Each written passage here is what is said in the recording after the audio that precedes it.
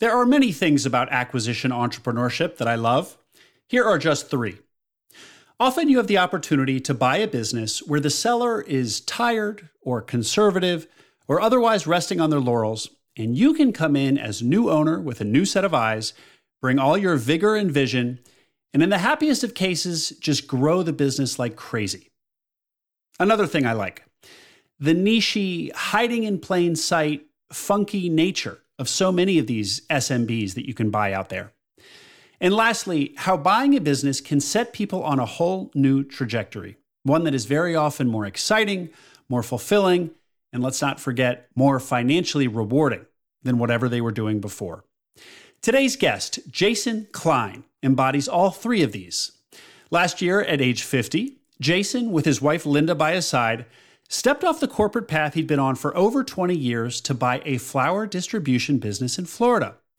I like distribution businesses, and I like flowers, so I was eager to sink my teeth into this one. Hopefully you're eager to hear it. Here is Jason Klein, owner of Kauai Isle Flowers.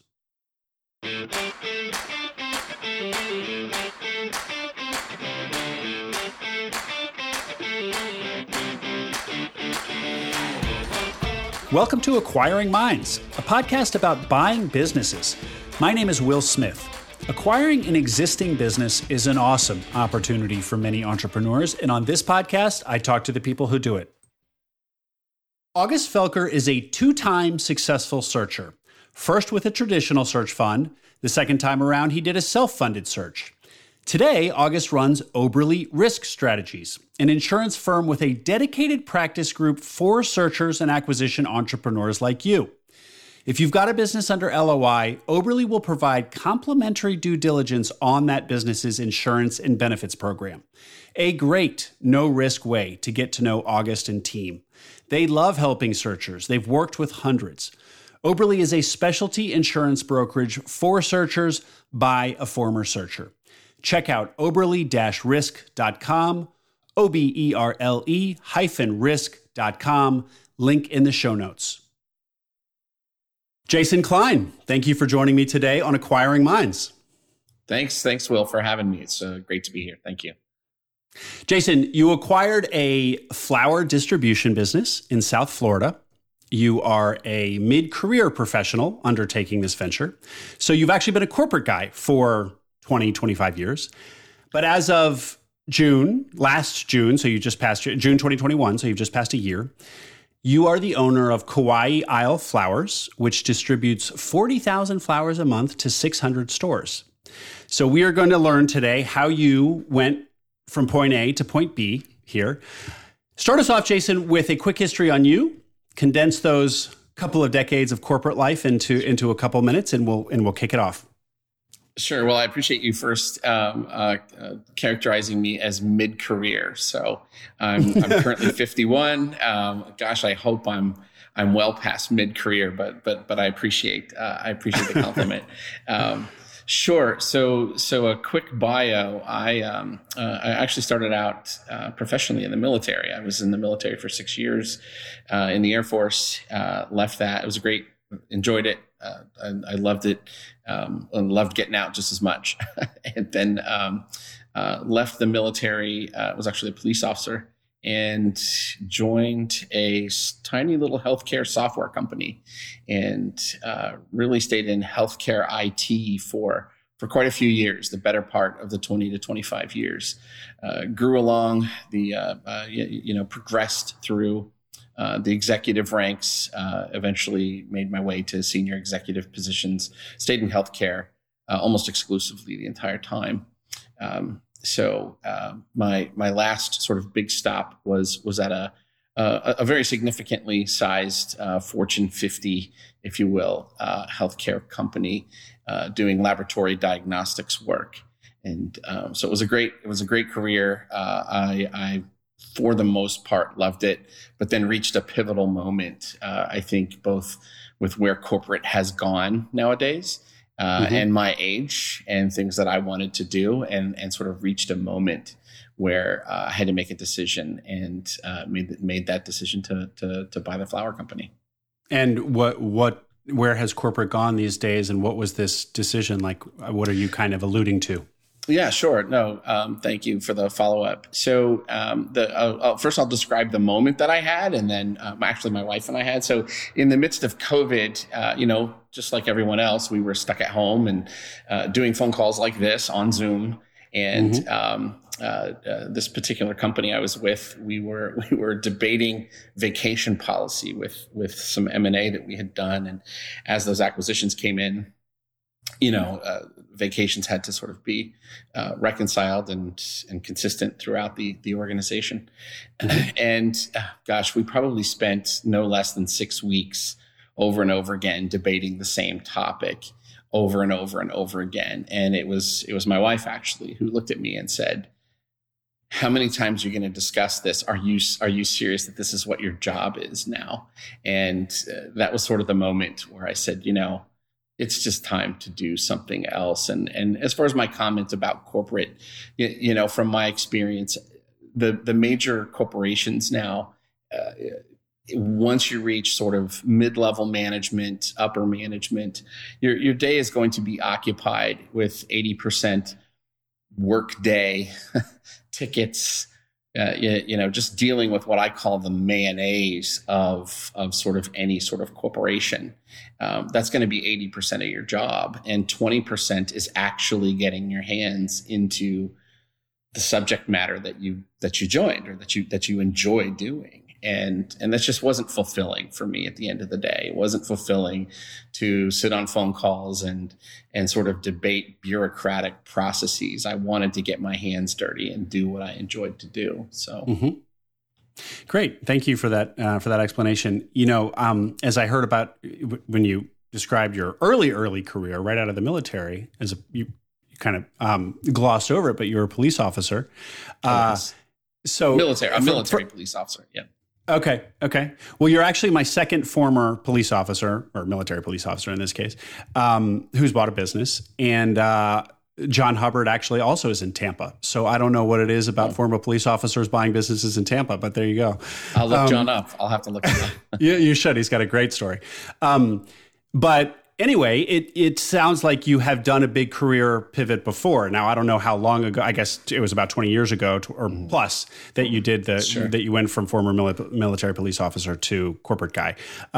But you've taken leaps before in your career, so I guess maybe you have a track record of big moves. So anyway, I do. Or can you elaborate?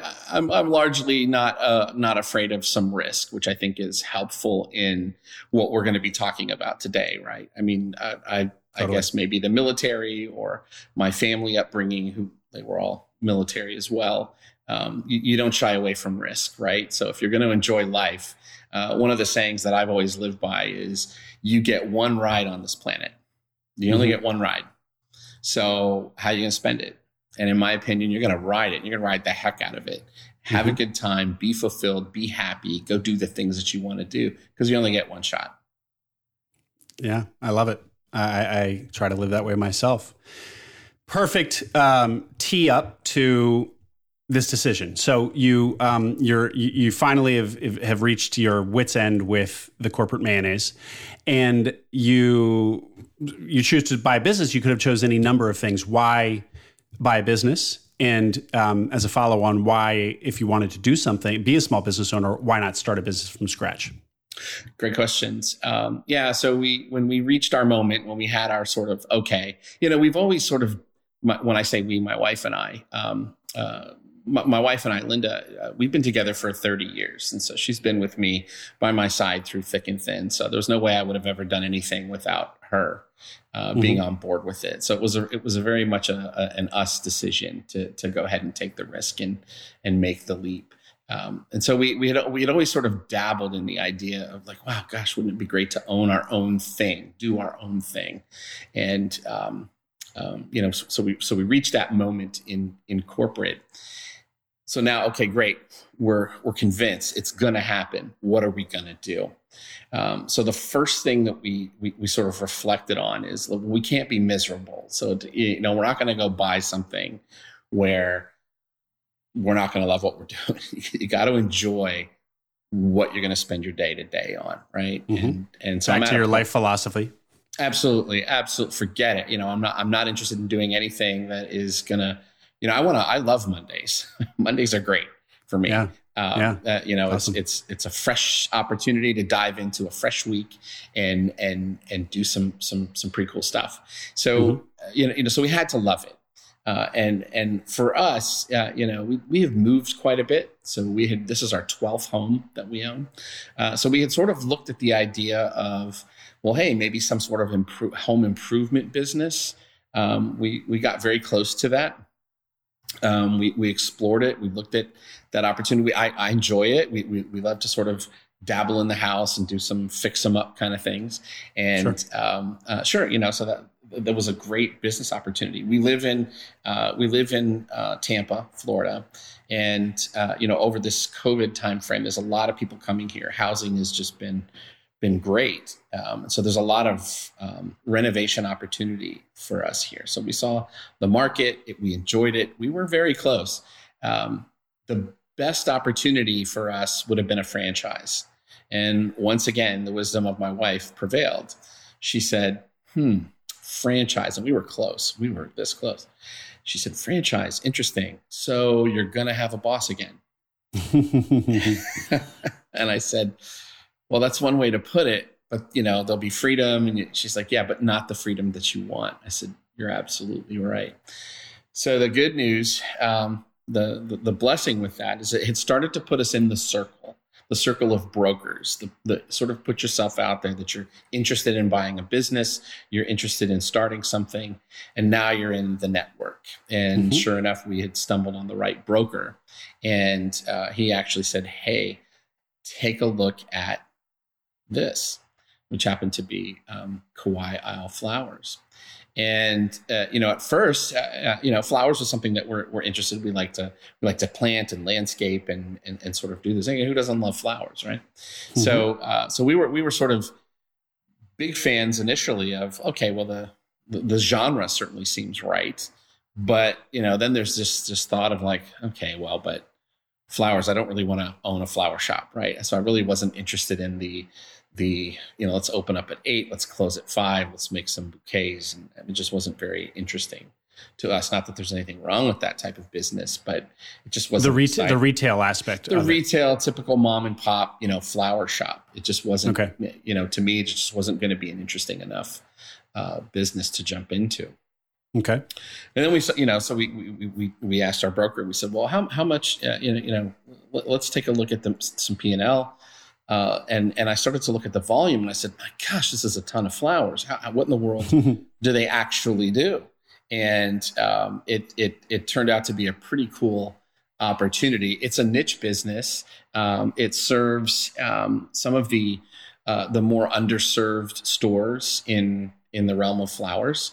And this particular company started 30 years ago and sort of had grown to a point where it needed some fresh eyes on it. And it just seemed ripe for what we were looking for. Wow, it's big enough. It's exciting enough. It's got a great track record. This could be the fit for us. And so that's how we got there and then took the opportunity. Cool. Well, I want to get into more about the business itself, but first, a couple other questions. I am really struck by your use of the word "we" and how you're collaborating with your wife on all these big decisions. Is she working in the business with you? She is. I would say she's sort of the back office side of it. So the business requires sort of a front end, right? The flowers have to be. We acquire flowers from Ecuador and Colombia. Those all have to be brought in, prepared, shipped out. There's a lot of distribution work that has to get done. So we sort of call that the front of the house. That's where I spend the bulk of my time. And then there's the back of the house, right? So the back of the house is things have to get paid for. Accounts payable, accounts receivable, the books, working with the accountant, those types of things. And that's where Linda helps out. And was she doing something before this? Or when you were looking at businesses, the idea that you would both be participating in the business? Great question. Yeah. So our children, we actually, let's see, what was now about 16 years ago, adopted 2 children from Siberia. And so that was her full-time job quite a few years. So a sort of another pivotal moment for us is we're soon to be empty nesters. So this was a great opportunity for her to transition from being a full-time mom to now getting her hands back into typical sort of work, I guess you would say. Sure. Great. It really does sound like a great fit for the two of you. And then just the question about starting something from scratch. It sounds like you guys had kind of decided at the outset you'd buy something. And is that kind of the typical reasons that you wanted something that already had legs, already had SDE that you could live off of, all of that stuff, or were there other reasons? I think so. I think, a big influence was, having SDE to work with. We wanted something that that was ready to be taken to another level, that was ready to be invested in. The idea of starting from scratch, it just wasn't going to fit our, I'll say, lifestyle, to be honest. We wanted something that was already on the ground. Sure. So Jason, on the appeal of buying a business, of course, supporting a lifestyle that you and your wife already had, the SDE is the number you're going to be looking at first and foremost. Can you share what Kauai was doing when you were acquiring it? Wouldn't it be great to have experts at your back when buying a business? People to help you polish up your pitch and processes as you go to market as a searcher, then help you evaluate opportunities once you get some deal flow. Such experts exist, buy-side advisors, but they'll cost you to the tune of tens of thousands, even hundreds of thousands of dollars. But another option exists, the Acquisition Lab. The lab is a do-it-with-you buy-side advisory service, not do it for you. Founded by Walker Deibel, author of Buy Then Build, the lab represents Walker's vision for what is most needed to make a searcher successful and available at an accessible price. It's cohort-based, and you will come out the other side of your cohort prepared to go to market as a savvy searcher with a tight message and process so brokers take you seriously, pre-approved for a loan, and with an entire community at your disposal to help you along the journey to buying a business. To learn more, check out acquisitionlab.com, link in the show notes.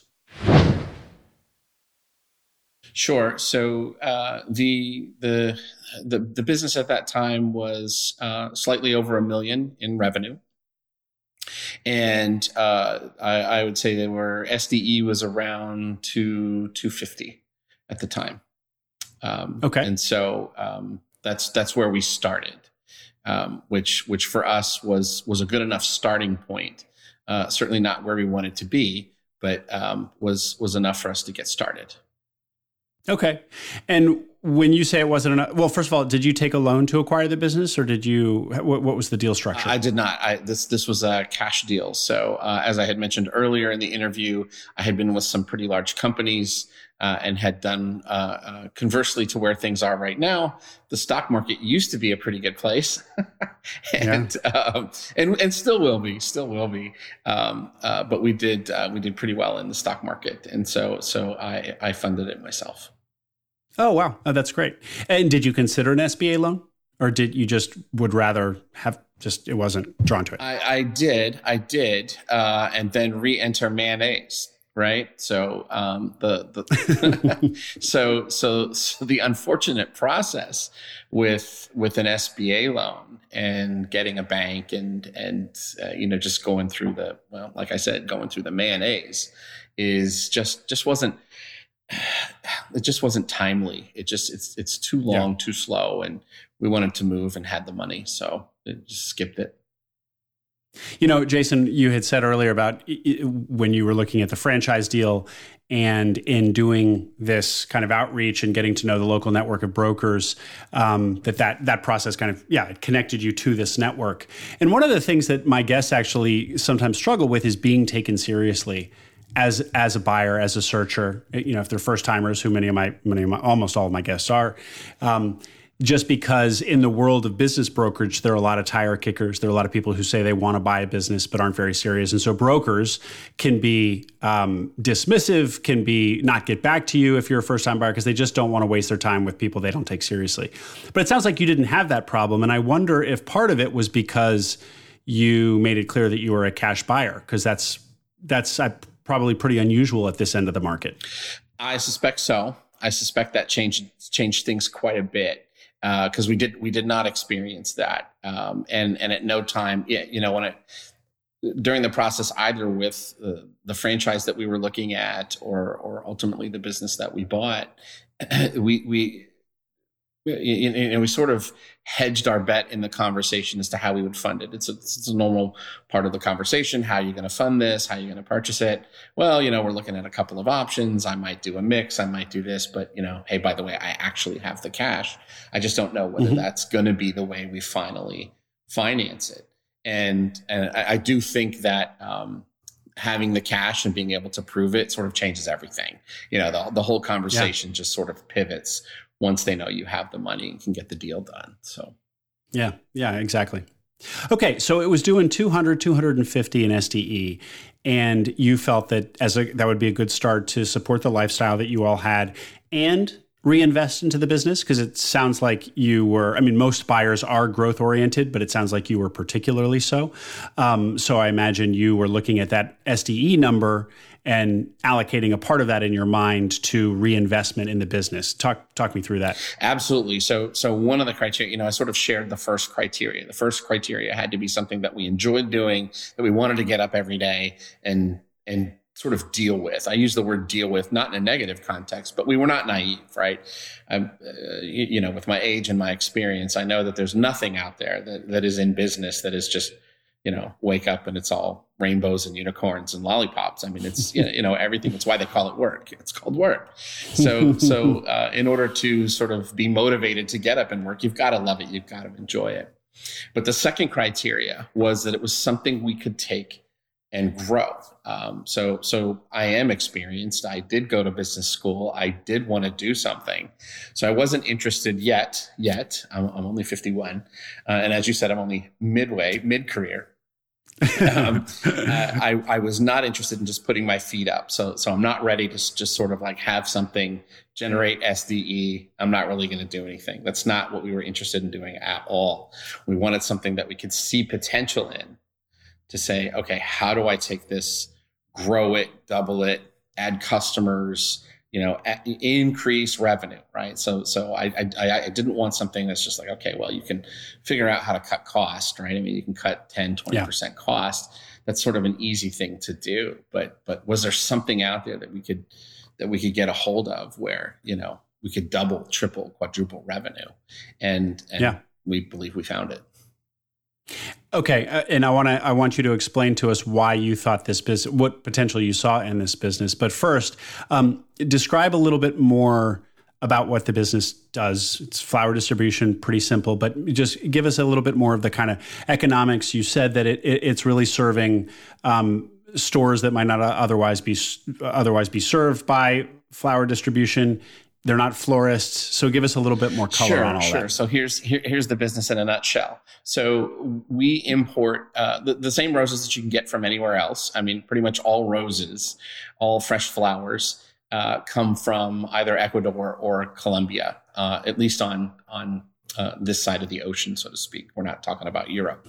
We're talking about the United States. So the primary source for most flowers is South America, Ecuador or Colombia. And then second to that, most of those flowers in the United States come through Miami. So we have a partner, and that partner is in Miami, and we import the flowers from either Ecuador or Colombia. Right now, it's exclusively Colombia, given all the unrest in Ecuador that's happening right now. So those flowers are prepared and brought to our office in St. Pete. So we're headquartered. Our depot is in St. Pete. And then we distribute exclusively to convenience stores. So all convenience stores, small grocery chains, mom and pop grocery stores. So this is not, we're not taking flowers to the traditional locations of, say, here in Florida, it's Publix grocery stores, Costco, Sam's, or your normal mom and pop florist. We don't do that. We serve the convenience market and small grocery chains. And so that would be 7-Elevens, I think you mentioned in our pre-call. Yep. So both mom and pop, but also larger franchisees of like a 7-Eleven, and then just, your corner bodega sort of thing. Exactly right. Yeah. 7-Eleven and Circle K are our two biggest customers. Mm-hmm. Mm-hmm. And do you have relationships with corporate at Circle K and 7-Eleven, or do you or your predecessor, did they go out and develop relationships with each individual franchisee? How does that work? Yeah, great question. So, it's a little different for each chain. If we'll talk about 7-Eleven. 7-Eleven primarily operates with a franchise model. So most of 7-Elevens out there are not corporate-owned stores; they are franchise stores, and that's exactly how it works. So they have groups or consortiums in different regions where you develop a relationship there. So you harness the relationship with those regions. Word gets out, word of mouth, and then you're in those stores. Circle K, conversely, is primarily a corporate owned store. Most stores are corporate owned. And there you have category managers who decide the products that go into the stores. And so there you develop a relationship more at a corporate level and manage the relationship that way. So, and then of course, mom and pops are exactly how they sound. They're mom and pops. So you're on the street and you're visiting those stores directly and hearing what they want as a customer and providing them the same service. Great. Well, obviously, there's a lot of what you bought is the relationships. A lot of the value of this business that you acquired is in those pre-existing relationships. And so, what did you and your wife see in this business that you thought what made it so growable? Great question. So there were two things. One, when we bought it, it was a predominantly 7-Eleven customer base. And so we knew right away, gosh, there's a lot more convenience stores out there than 7-Eleven. So we saw the potential to reach out to other organizations. The other was that it was regionally confined mostly to Central Florida. So really in between, I'll just call it Daytona and Daytona Beach, which is on the Atlantic side, and Tampa, which is on the Gulf side, and sort of that stretch in the middle, Orlando being there. And so there was both opportunity to add additional customer relationships as well as grow into other regions. And so that's exactly what we're doing. So we actually added Circle K as a customer.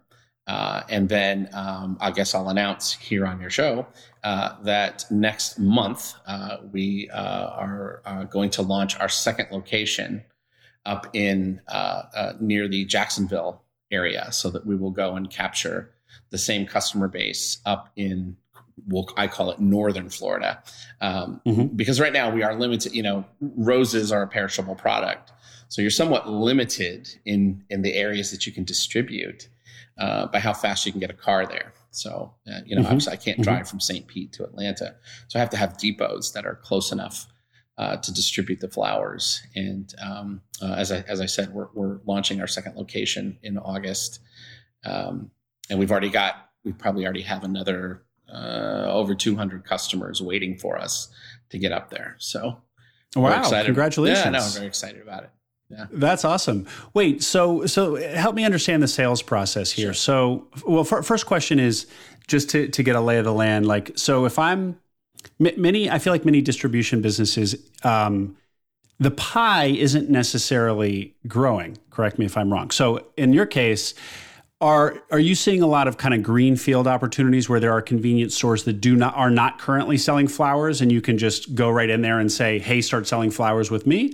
Or are you having to eat some other guy's business and take the relationship from a different flower distribution company? Sure, a little of both. In one scenario, we have displaced competitors, and I'll explain the advantage that we have. In others, there's a tremendous amount of convenience stores that are just not being served. So it is not typical or traditional to have flowers inside of convenience stores. So there is still a tremendous amount of greenfield opportunity, as you said, for us to go out there, get on the street, and get flowers into these organizations. Yeah. And so what's helpful is we already have it. So it's very easy to do. I say easy. But when you already have the established route and you're already passing some of these stores, it's not too tough of a sell to go in and say, hey, listen, we already pass you. We're already here. We're in 600 stores of your competitors. We'd love to put this in your store. And, if it works out, great. It's a win-win. If it doesn't work out, we're here every week. So we deliver the flowers weekly. And if it's not a good fit or doesn't work out, then it's okay. We move on. Mm-hmm. So it's not a particular difficult sell, given the way that we're already sort of in place and established in such a wide network. Yeah. And getting the decision maker, like if you walk into a convenience store to do the sale, to kind of make your pitch, is getting the attention of the decision maker difficult, or it's kind of a double-edged sword with what's been going on in the economy. With the economy being as tough as it is, a lot of these convenience store owners and managers are having to actually work, so they can't get staff. And so the absence of that staff, meaning they're in the shop, they're actually running the store, and so they're available to us. So they're there. Of course, the downside is you got to hit them at the right time. So, they're typically there wanting to open up the store at 6 a.m. and, they'll usually work a day shift. So you've sort of got this window of time that you've got to be there, and you can usually get the decision maker that needs to be there. The other nice thing with convenience stores is they are typically not just owned. One person doesn't own one store. Typically they own a network of 5 to 10 stores. So when you do land that person, you sort of make that relationship. He or she is typically, and I have 5 of these other stores. Go ahead and take all of them too. So you land the one, and it's going to get you a network of another 5 to 10 stores. Which, so I was going to ask about these 200 locations waiting for you in a market that's brand new to you. Mm-hmm. How do you have so many locations waiting for you? Is it because you talk to the 10 right people and they each own 20 stores, or what? Yeah, great question. It's, as I mentioned, remember there were 2 types of relationships. One, the 7-Eleven franchise model. The other is Circle K, which is a corporate model. In this case, the bulk of those stores that are waiting for us are Circle K corporate. So we reached out with our success that we had here in Central Florida. I sort of piggybacked on that, built a relationship with the category manager in the northern parts of Florida up near Jacksonville. And she was welcome to it. She's like, great, here, let's have, here's the network of this region of stores.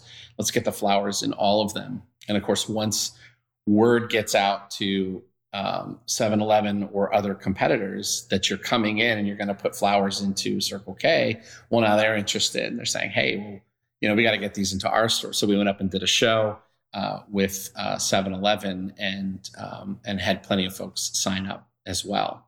So it's a very interesting network. It's a very, very small, you hear this all the time about how small the world is or how small the network, how much everybody knows everybody. It's really true. So once you're in there, now don't mess up, right? Because it can equally go away, right? So if you're not providing good service, so I don't mean to sort of suggest it's easy. You get a relationship and it's just just do it. It's not. You have to maintain your service levels. The flowers have to be good. They have to know that they're getting taken care of. We can talk about Valentine's and Mother's Day and what that means, because there are sort of 2 Super Bowls that happen. You have to be there for the customers. It's for me, in my experience over the last year, it's less about getting the customer. It's more about keeping them. Mm-hmm. Well, and just about getting the customer, I'm just struck.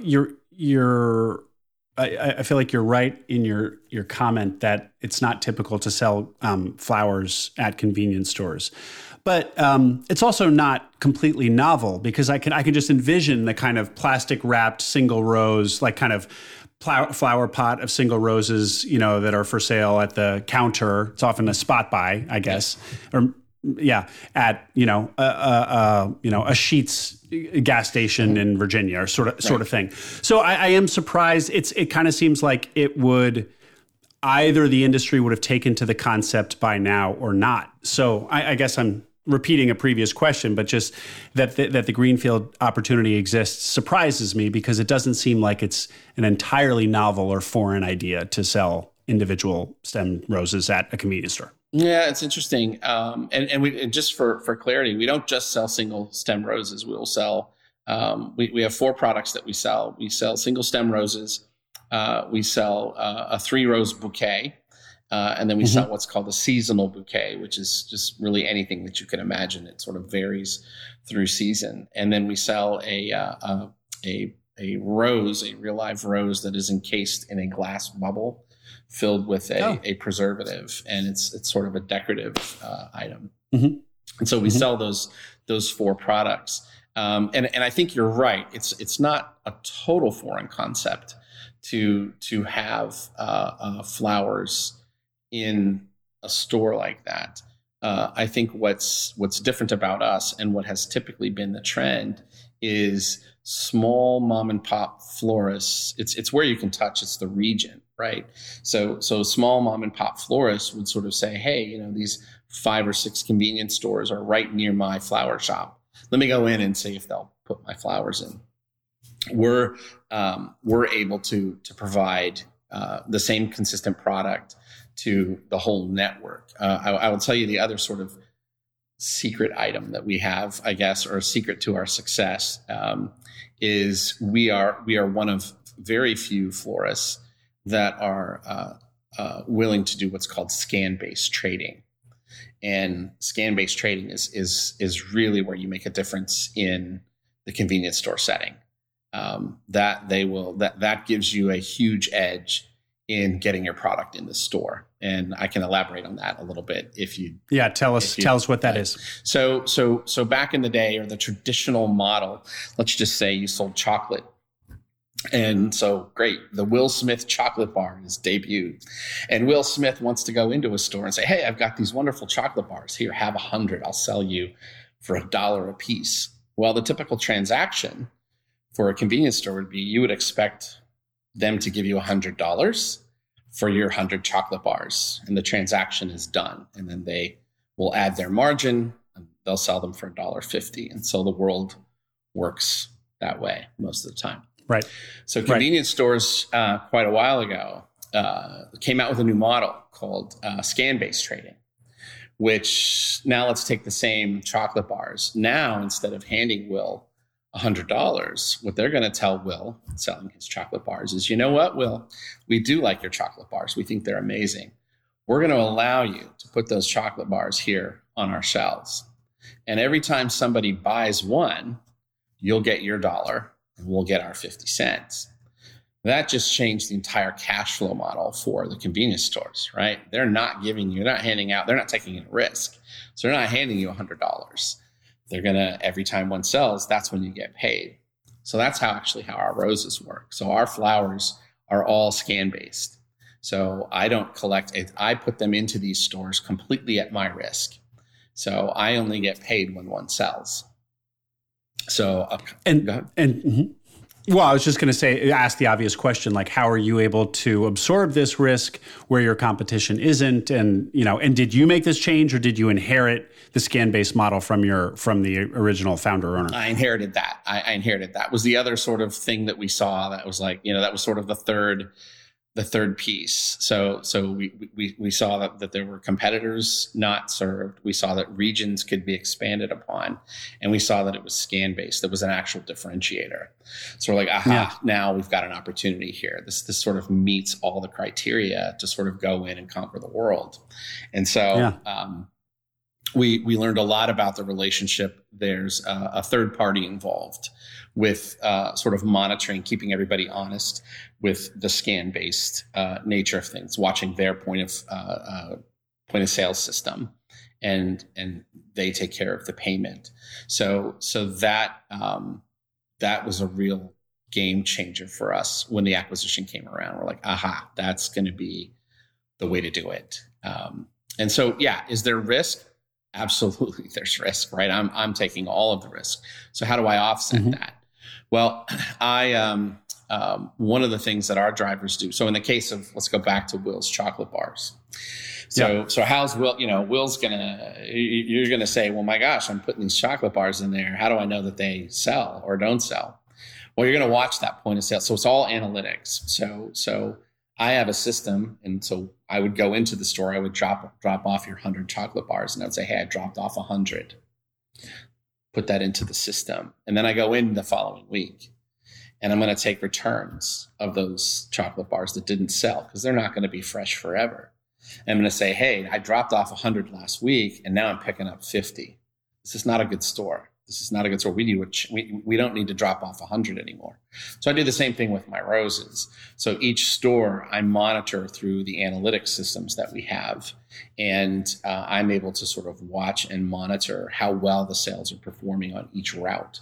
So each driver goes in and does that data entry for me, and then I can scale down or move up. Right, that's the other thing too. Right, is this 100 Will's chocolate bars and if they all sold out, well, they need 150, they need 200. So I do the same thing with the roses, is I will increase or decrease based on those analytics.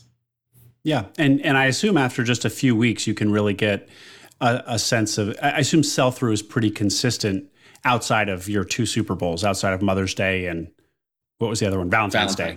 Outside of that, it's probably pretty consistent, or at least consistent within a season. So in the summer, it's at a certain level, and winter it drops or whatever. But after 4 or 6 weeks, you can probably tell what a store is going to pretty reliably tell what a store is going to do, and how many flowers you should be delivering to it. You absolutely can. And one of the nice things is there were analytics in place. There was a data set that already existed with the previous owner. So we're able to see this. Now, I will say this, the major caveat right now is that's all true, everything that you said, except nobody's ever lived through what we're living through right now in this business, right? So, with the price of gas going where it's going, the recession word getting used, we are seeing some variability that we had not seen before. So we're starting to see some just, interesting data. It's funny that, usually it is consistent. Now there's a lot more choppiness to the analytics. Yeah.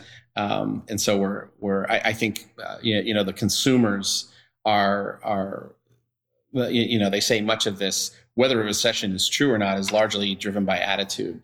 And we're really starting to see the attitude. And of course, roses are a disposable income product. So I can see as the attitudes are moving, I can see that reflected in the sales. When you diligenced the business, how far back in the P&Ls did you look? Was it 3 years? Did you just go back 3 years? 3 years. Yeah. Okay. 3 years. Okay. Cool.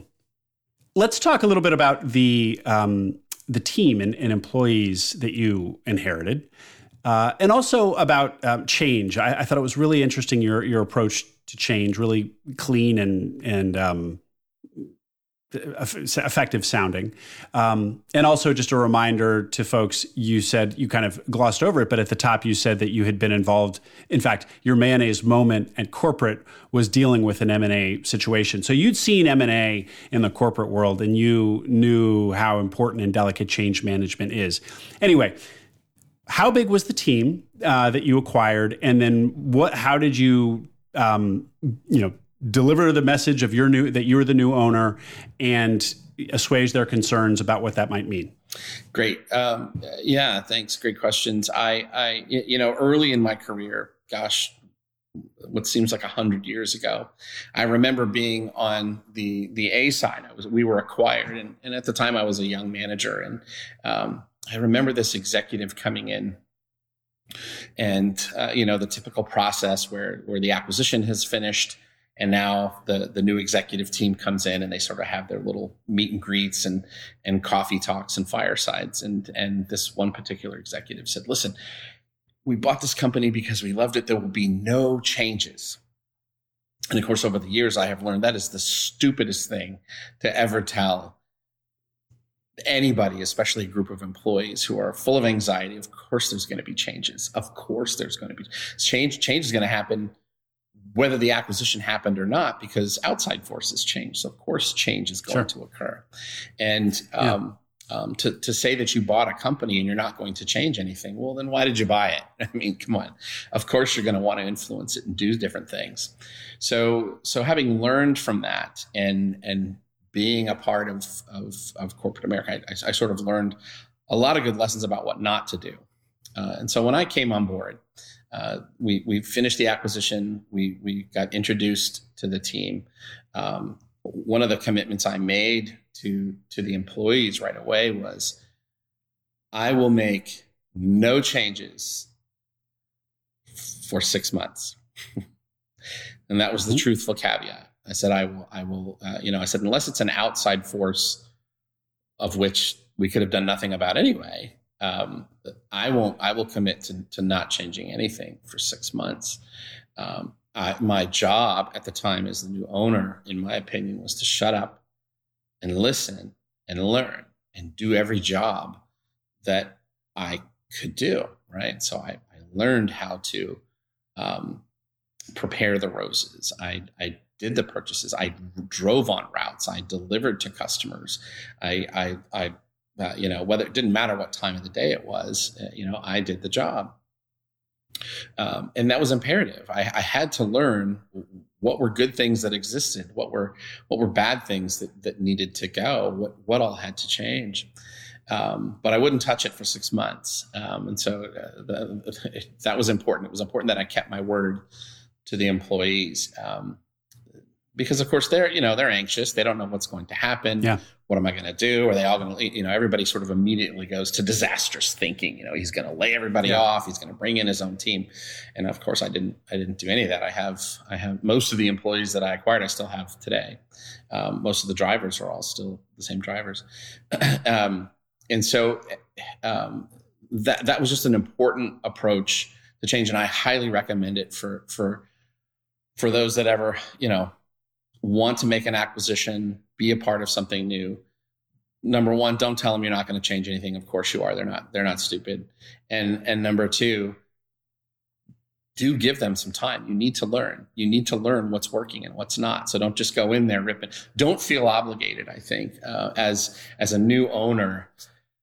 Well, I'm going to change everything to be my way. I'm going to have to make it the way I want it to get done. Resist that at first. Your time is coming. You're the owner. You don't need to sort of prove yourself. You've already bought the business. Now just relax, learn, and then implement the changes over time.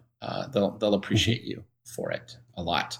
A lot. And then and communicate that very clearly at the outset that you won't be changing 6 months. That particular bit of communication assuages the anxiety a lot, I assume. It does. It gets rid of the anxiety. And then here's what you'll find. What I found during that 6 month time, when they see that you're not going to do it and that you're going to leave it alone, there's a line at your door of the things they want changed.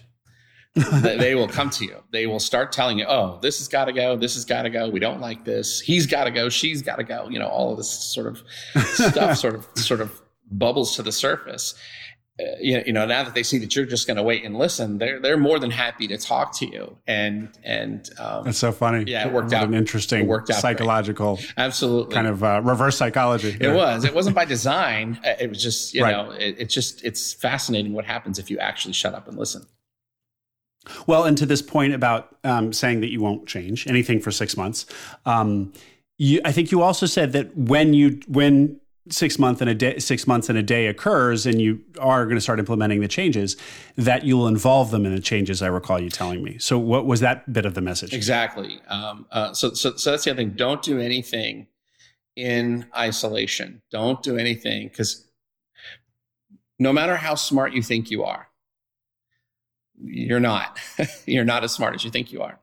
And it's so tremendously important to understand the ripple effects that are around the corner and 5 ripples away from the decision that you're about to make. You think it's wise, but you want to have them on board. You want to exercise the change. You want them a part of the decision. So you want to premedicate. I call it premedicate your team. Okay, guys, I've listened. It's 6 months and a day.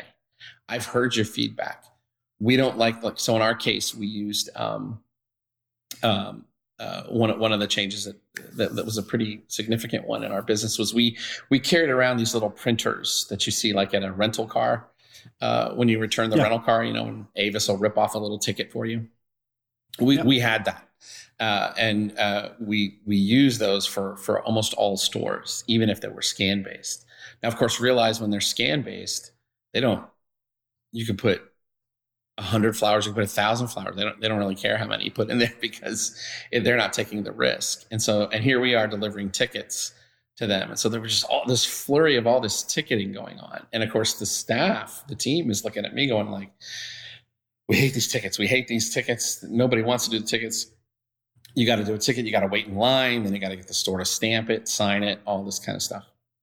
So we ended it. We just ended it. We said, look, if you're a scan-based customer, get in, do the change on the computer. You don't have to print them a ticket. But I like to test things. So what I will often do is I will choose a driver, right? So another change that I did was the workflow on the computer, but I don't just roll that out, right? So I choose someone. I say, hey, let's test this. You're going to be the only guy who does this. Run this through. Let's see a couple cycles of how that works for the customer, how that works for the analytics, how that works for you as a driver. And if we like the change, we'll roll it out to everybody.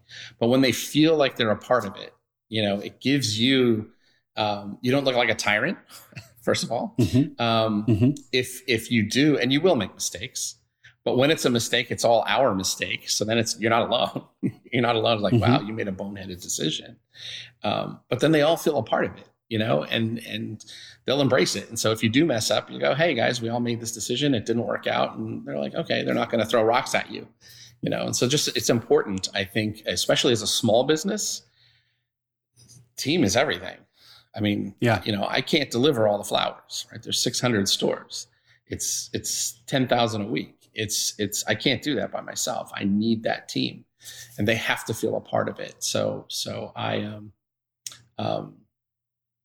not only involve them in the changes, I think I do one other important thing, and I highly recommend this to everybody.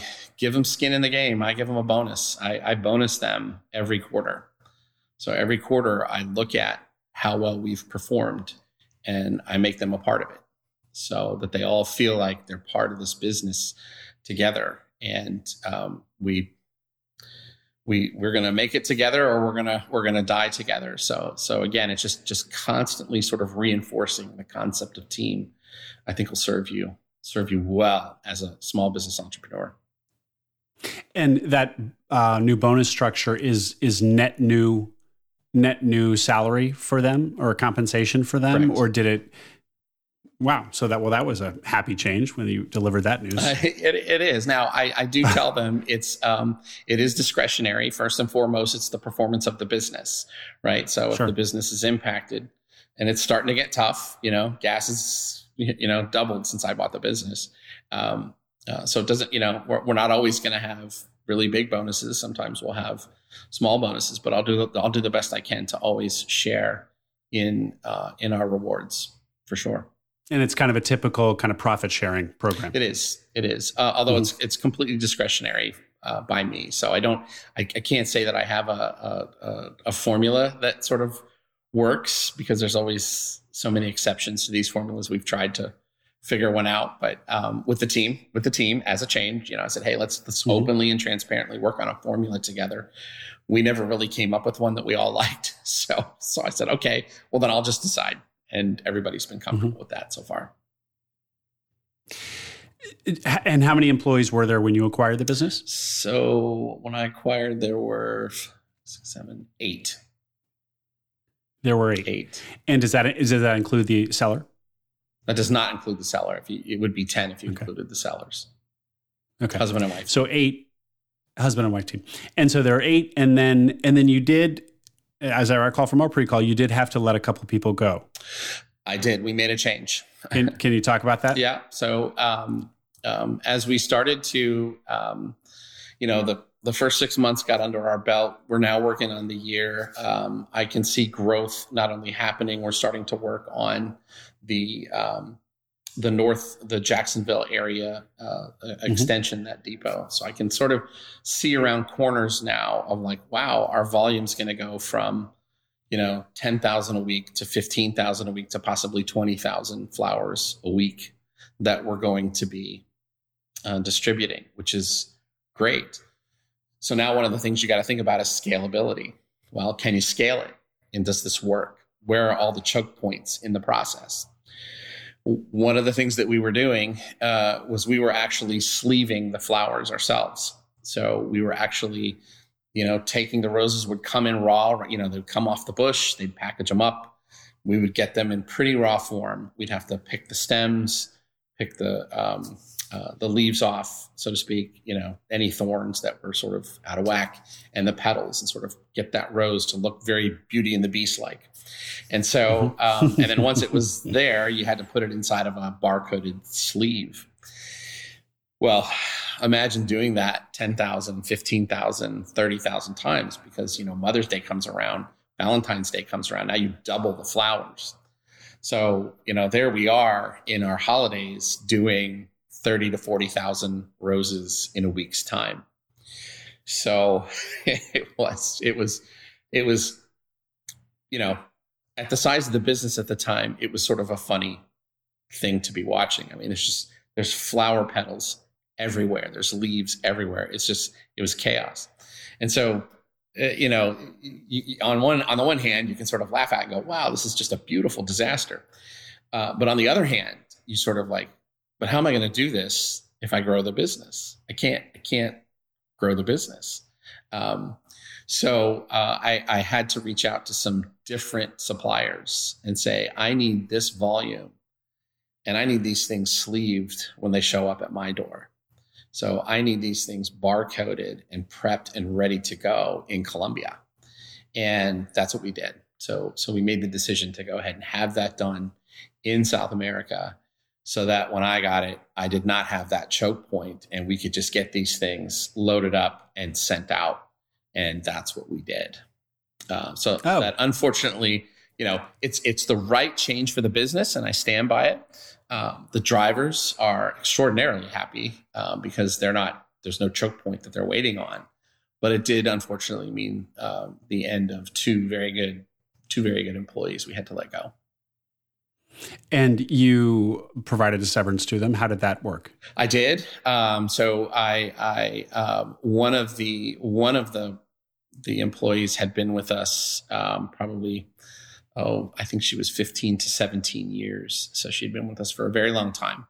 And all she did all day was this process of wrapping. Correct. Had done it for years. And but I felt they deserved respect and appreciation for what they had contributed to the business. And I severanced a couple months salary for them so that they had what I call the soft landing, right? So that they were able to transition successfully to another role. So I just thought that was important. It's not only important, I think, it's the right thing to do for the employees themselves, but it is equally as important that your current employees see how you treat exiting employees so they know how they're going to be treated, right? So it's important to me that they see how I treat people so that they're not, concerned or worried that if something happens and they need to, their position goes away, they know that I'll do the right thing. Yeah. Jason, as you talk about that process of sleeving flowers, yes, it sounds like just really laborious and messy. On the other hand, what you often find with businesses is that they'll, at a certain size, they'll want to go up or down their own value chain to capture more of the value. Mm-hmm. So in your case, going up the chain would mean, basically just buying raw flowers and doing the packaging, the sleeving yourselves. Like presumably there was value capture there by your business, more profit to be had. And so, I guess that's kind of classic vertical integration is like, if you can go all the way up, sure, and grow your own flowers, you're fully vertically integrated. And so your business was kind of going a step in that direction. You still had a long way to go, presumably, to grow your own flowers. But But anyway, it just strikes me that you were kind of disintegrating your supply chain with this decision more than integrating your supply chain, which is the reverse of what I usually hear when it comes to decisions like these. Sure. Well, I'll throw on a couple additional variables about flowers that might be interesting in what you decide to capture on the value chain. Let's go back to your chocolate, right? So chocolate doesn't perish at the same rate as a flower. So there might be more opportunity for Will's chocolate bars for you to capture different pieces. One of the things to keep in very, very important to remember about flowers, any flower, is it's a dying product. It's dying the moment you have separated it from the bush.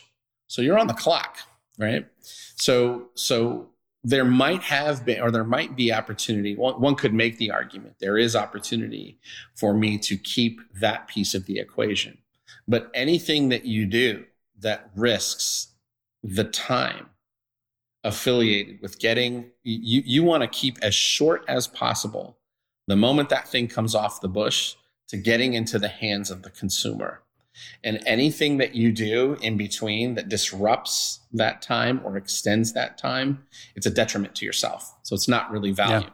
So it's just something to keep in mind with a perishable product that's sort of different than, say, other types of products that you don't have the clock on you as much as you possibly do with roses. And so that's what I was forced to look at is yeah, should I give up? I would also say that in business, right, you're constantly robbing Peter to pay Paul, making these decisions about what the right ones are and the wrong ones are. In our case, I was exchanging time. I'm exchanging time. I'm giving up a little bit in exchange for shortening that time window to get the flowers out the door. It's just great. It's critical.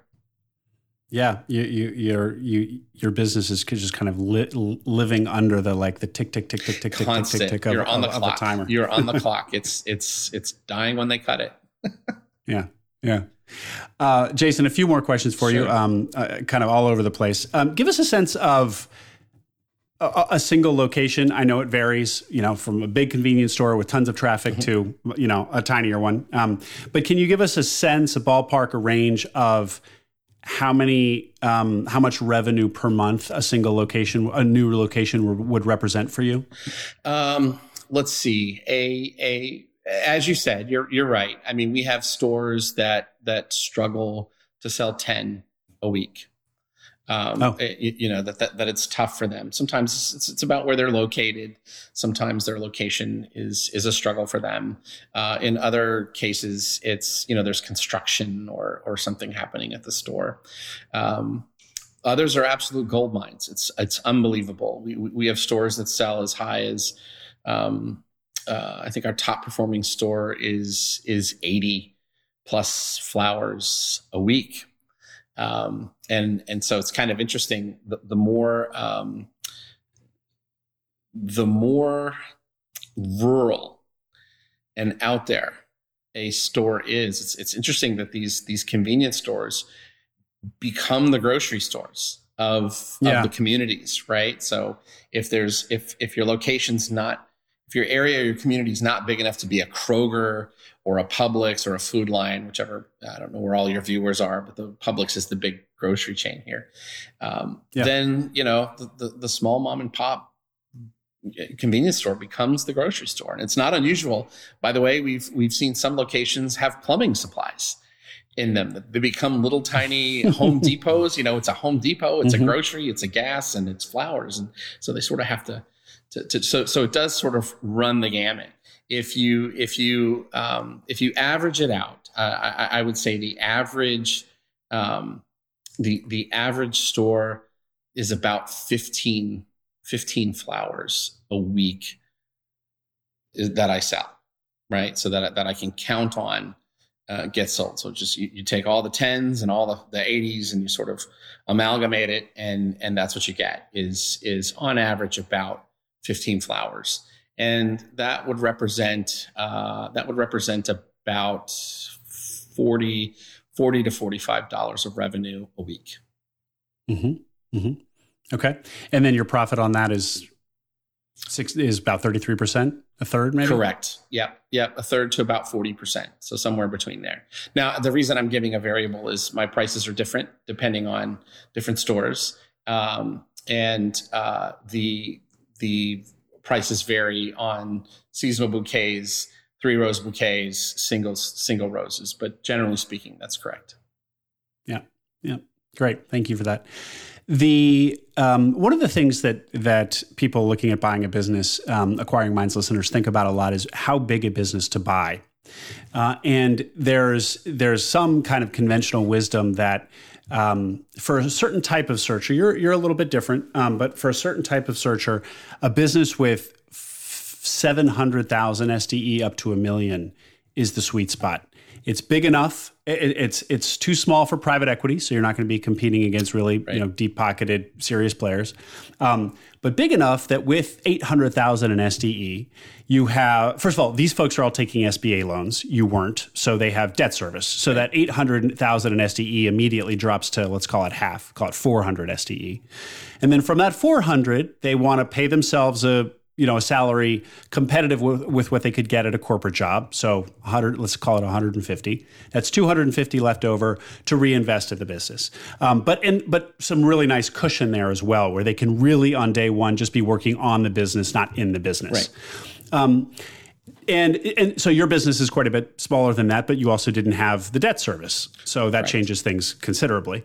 But any immediate reaction to that in size of business? Like were you, for example, looking at, was 250 SDE like your hard number, or were you looking at a wide range? Did you have that dialed in even, or were you just kind of open to all opportunities, or what? Right. So, I mean, first and foremost, of course, you got to live, you got to eat, right? So, you examine your lifestyle, and you look at, how much do I have to be bringing in every year to live and to eat? Right. So there's your starting point. Forget everything else. You got to make sure you're okay. And so we did that. You're right. We were in a different place. We were in a different spot, given that we were going to use our own money. So I think to answer your direct question, when people think about how big, I'm hesitant to suggest that SDE is the right measure. So I'd be careful with that. I'd be careful. Certainly it's a piece. I mean, the numbers should be positive for starters. And the numbers should be enough for you to, that there's enough, you got enough nickels left over at the end of the month that you can make a living. But first and foremost, it's some of the same principles that I shared, right? You got to love what you do. And you better first make sure, above all else, I don't care how much the money is, can you handle it? Can you handle it, right? And by handle it is, a lot of people want to jump into this, small business ownership, medium-sized business ownership. You're everything. I mean, I've all the cliche things are all true, right? You're the chief bottle washer. I've done it all. Nobody cares about the business more than you do.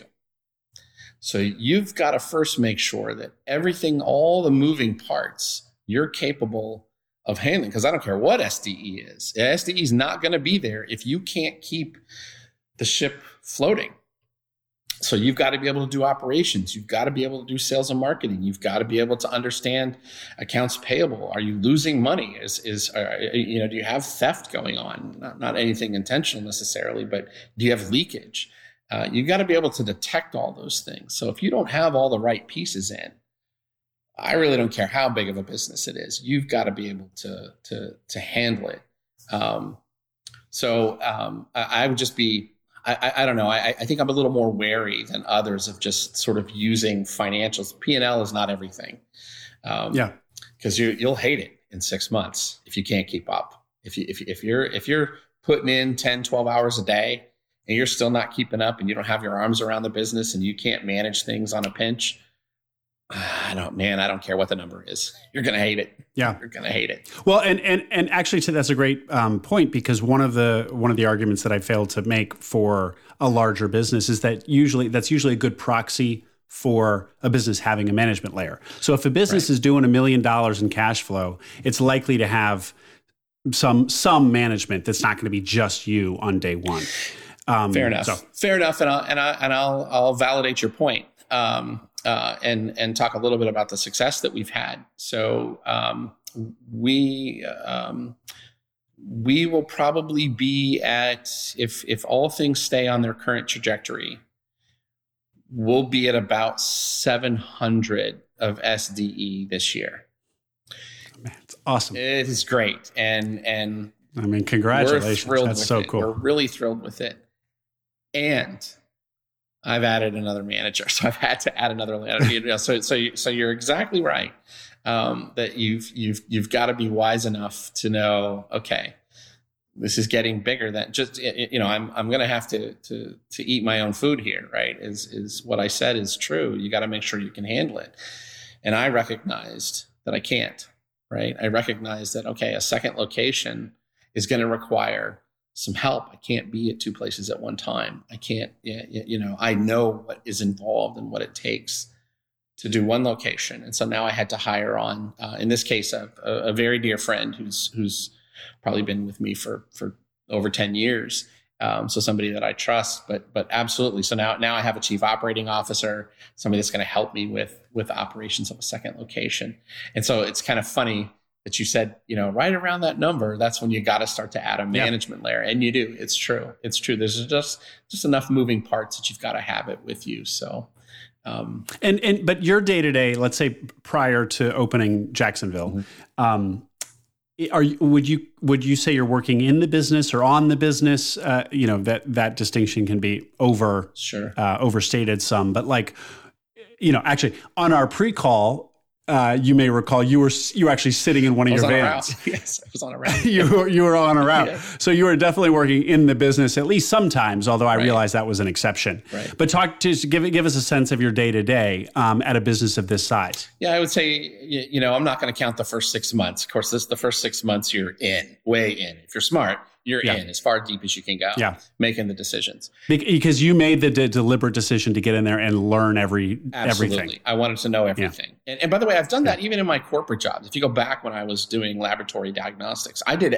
every job I was legally allowed to do, right? Because I didn't think you could be a good executive. How in the world do you participate and make decisions if you don't actually know what it takes to unpack a box or move a specimen or drive a forklift? So I did it all. So it was no difference here. So I did all the roles. So you dismiss the first 6 months. You're just in. These last 6 months, on average, on net, I would say it's about 80-20. I'm 80% working on the business, 20% in the business. So that's because I have a great team. I've sort of made all the decisions that we've made, retained who we've retained.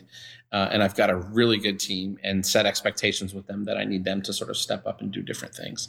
But the 20%, a lot of our business is distribution. So you're going to spend a lot of time making car decisions. So you're going to be doing a lot of stuff about flat tires and oil changes and these types of things. But I would say I would spend about 20% there. And a lot of that too is sort of self-inflicted. I do that so that I stay in touch, I think it's important that my folks see me involved in the business, and that I always keep my hands so that my finger's always on the pulse of what's going on.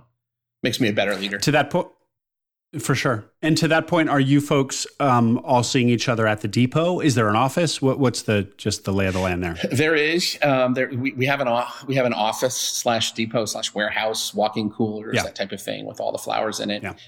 And so everybody sort of comes and goes from that place, that location. And so we all see each other in passing. It's interesting. One of the nice, beautiful things about convenience stores is they're open 24 hours. So I have some routes, one of the ways I retain and sort of attract drivers, as opposed to like Amazon or somebody like that, is I offer flexibility. So I have drivers that leave. Some start their routes at 11 at night, and they're done 5 in the morning. I have others that start at 5 in the morning, and they choose to drive during the day. So they choose their schedules. I don't tell them what they have to do. That's great. They get to pick their hours. They get to, for the most part, pick their days. I just have one sort of overall demand, which is once a week, your flowers need to get dealt with for your customers. However you choose to do that is how you do it. And they love that. They love that flexibility. Aside from flowers specifically, fundamentally yours is a distribution business. What would you tell other people out there who are thinking about buying a distribution business? How do you find it? Sure. Well, I think you said it right. Where it's flowers, but flowers are almost about 10% of what we do. You need to be prepared in the distribution business. You are in the car business. Make no mistake, you're in the car business, right?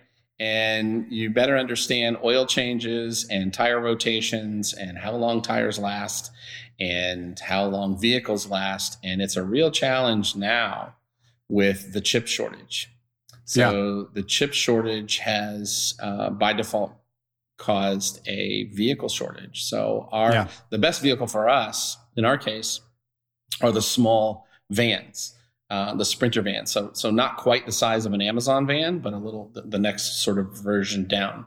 Well, they're gone. I mean, you can't get any more. So it puts you in the used market, and in the used market, you're paying new car prices.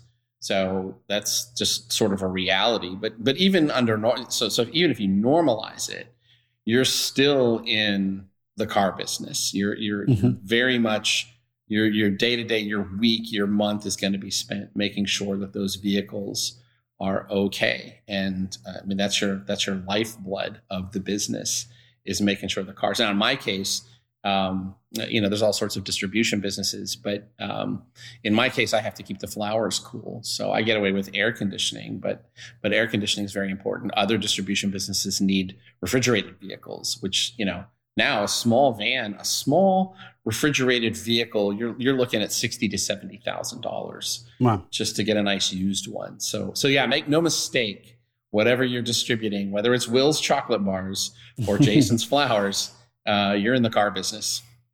Well, and you're also in the driver business, right? Sort of thing. So, and how have you been dealing with labor? Because, we all hear about the trucking industry, or maybe this is a year or two ago, but for a while there, everyone was talking about trucking and how difficult it was to find truck drivers. Have you found it difficult on that front?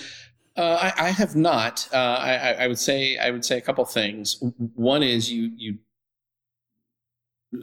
good drivers with clean records. It's important to have clean record, right? Because your insurance costs are going to be highly variable if you have a driver who's been in accidents or had a previous DUI or anything like that. You're going to pay for it in your insurance. So it's something to be very, very careful about. As I mentioned earlier, what I offer that is a bit unique, I think, to some industries is complete flexibility. So I allow the drivers to decide. I actually, there's two wonderful things about the business to the driver, from the driver's perspective. One, it's the same stops every day. So it's not like Amazon or anything like that, where you come into work, you pull up your computer, you don't know where you're going, right? You don't know where you're going. My drivers have the same 30 to 40 stops. They get relationships with the customers that they meet. Yeah. So it's the same thing every week. The other is it's completely up to them. So it's totally up to them. You want to deliver Monday, Tuesday, Wednesday. You want to deliver Monday, Wednesday, Friday. You need to shift the day. It's no big deal. You need to leave at 11 at night, 5 in the morning, whatever you want to do. Just get it done. You got 24 hours to make it happen. Yeah. So that flexibility has I think really given me an edge. In fact, I'm right across the street from you can see from where we're at the Amazon sort of launch area where they keep all their vans. So, and it doesn't intimidate me at all.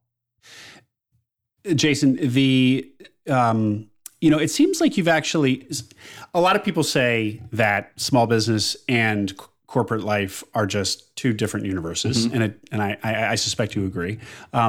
But it does seem like you've actually really been able to leverage a lot of your corporate experience in this business, that you really are drawing on a lot of certainly, the transactions, the acquisitions you were involved in corporate, while they were probably a lot larger than your own personal acquisition. It seems like there some principles carried through.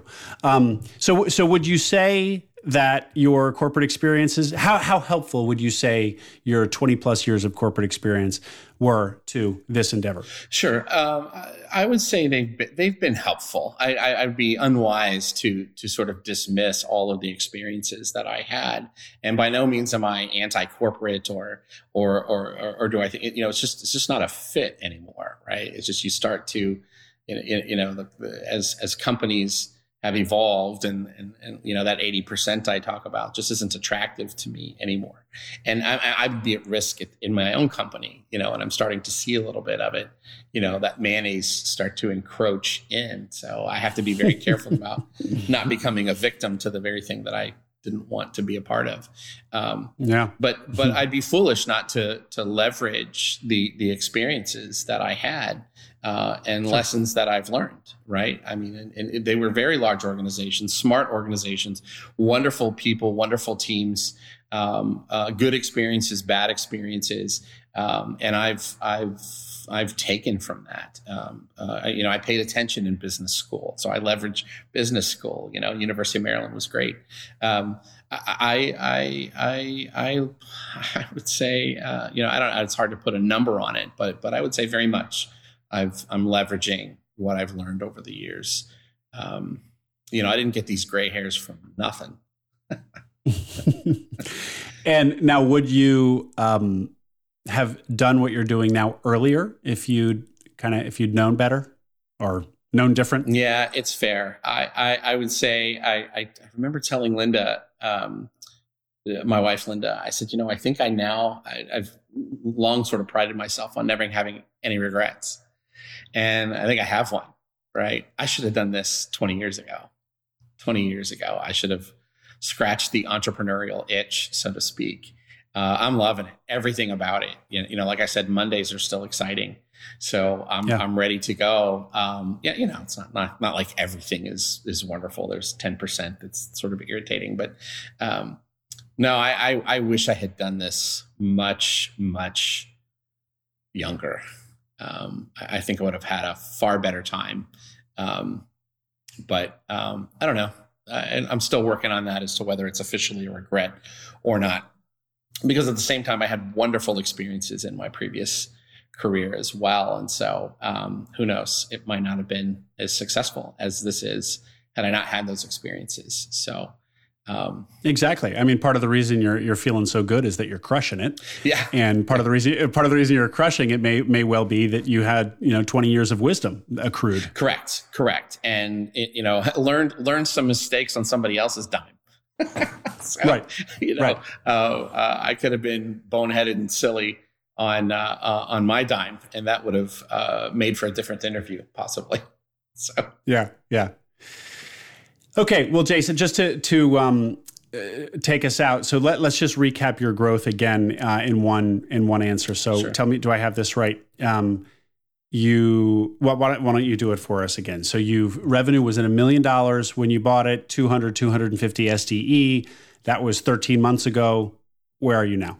Yeah. So right now in the first 6 months, we're over 700,000 in revenue, and I expect and right now in the first 6 months, we're over 300,000 in SDE. So you can plot so a that doubling, out. Yeah, you can, more than a doubling of revenue. In you SDE. Can plot that out for the rest of the year. Yep. Phenomenal. Yeah. So long as their gas doesn't go too crazy on us here, and inflation stays somewhat in check, we should be okay. Well, it's a really neat business. It attracts me. I like distribution businesses for reasons I can't put my finger on, but they just draw me for some reason. I just find them neat and fun. And at the risk of inviting competition, if somebody is looking at a business like this in Seattle or some other region that you're not going to go conquer anytime soon, sounds like this this phenomenon of kind of there being a lot of greenfield for this. Is your impression that that's the case around the country, or do you know? I do know. I did a show. I did a show in Orlando. About 3 or 4 months ago, and I was approached by multi-unit owners, multi-hundred unit owners, who wanted me immediately to head to New Jersey and Chicago, and I'm out of gas. I mean, I can't, my growth is sort of set. I'll spill to you as well here at the end that in August, it is for sure that we are opening up near Jacksonville. I have in the pipeline to open up locations in North Carolina, Virginia, and Miami. So I could be, I would say, within the next 12 months, operating out of 5 locations. So is it out there? Yes, it is out there. And I don't mind competition. That's phenomenal. And last question, really. Yeah. Why do you think your previous, the founder owner didn't, this thing was so primed for growth? Sure. Why didn't they see it, or what was the story there? Yeah, fair question. I think they had run the business for 30 years, so I give them a tremendous amount of credit. They built this. Yeah. They built it. They put all the right steps in place. There was some personal circumstances, and I would guess that when you do something for 30 years, you're kind of done. You're ready to do something else. And, they had a set of personal things that they were wrestling with as a family, and they had done it for 30 years. And so I think that just everything sort of lined as equally as it had lined up for us, it had lined up for them to move on to something else. Well, how fortunate that, just right time for both parties. It's been great. And we remain great friends, and we talk as often as possible. I see them from time to time. They're still they spend a couple months out here in Florida and the rest in their new state. But so we're still in touch, and they're very happy about the growth for everybody. Yeah, I imagine. Cool. Well, Jason, a hearty congratulations on the growth. That is quite an impressive first year in a business. Thank you. And it, as I said, a really neat business to me. So really, really cool to hear from you in a year and how many locations you're in at that point. Oh, it'd be great. I'd love to do it. Great. All right, Jason. Thanks for your time, sir. All right. Thanks, Will.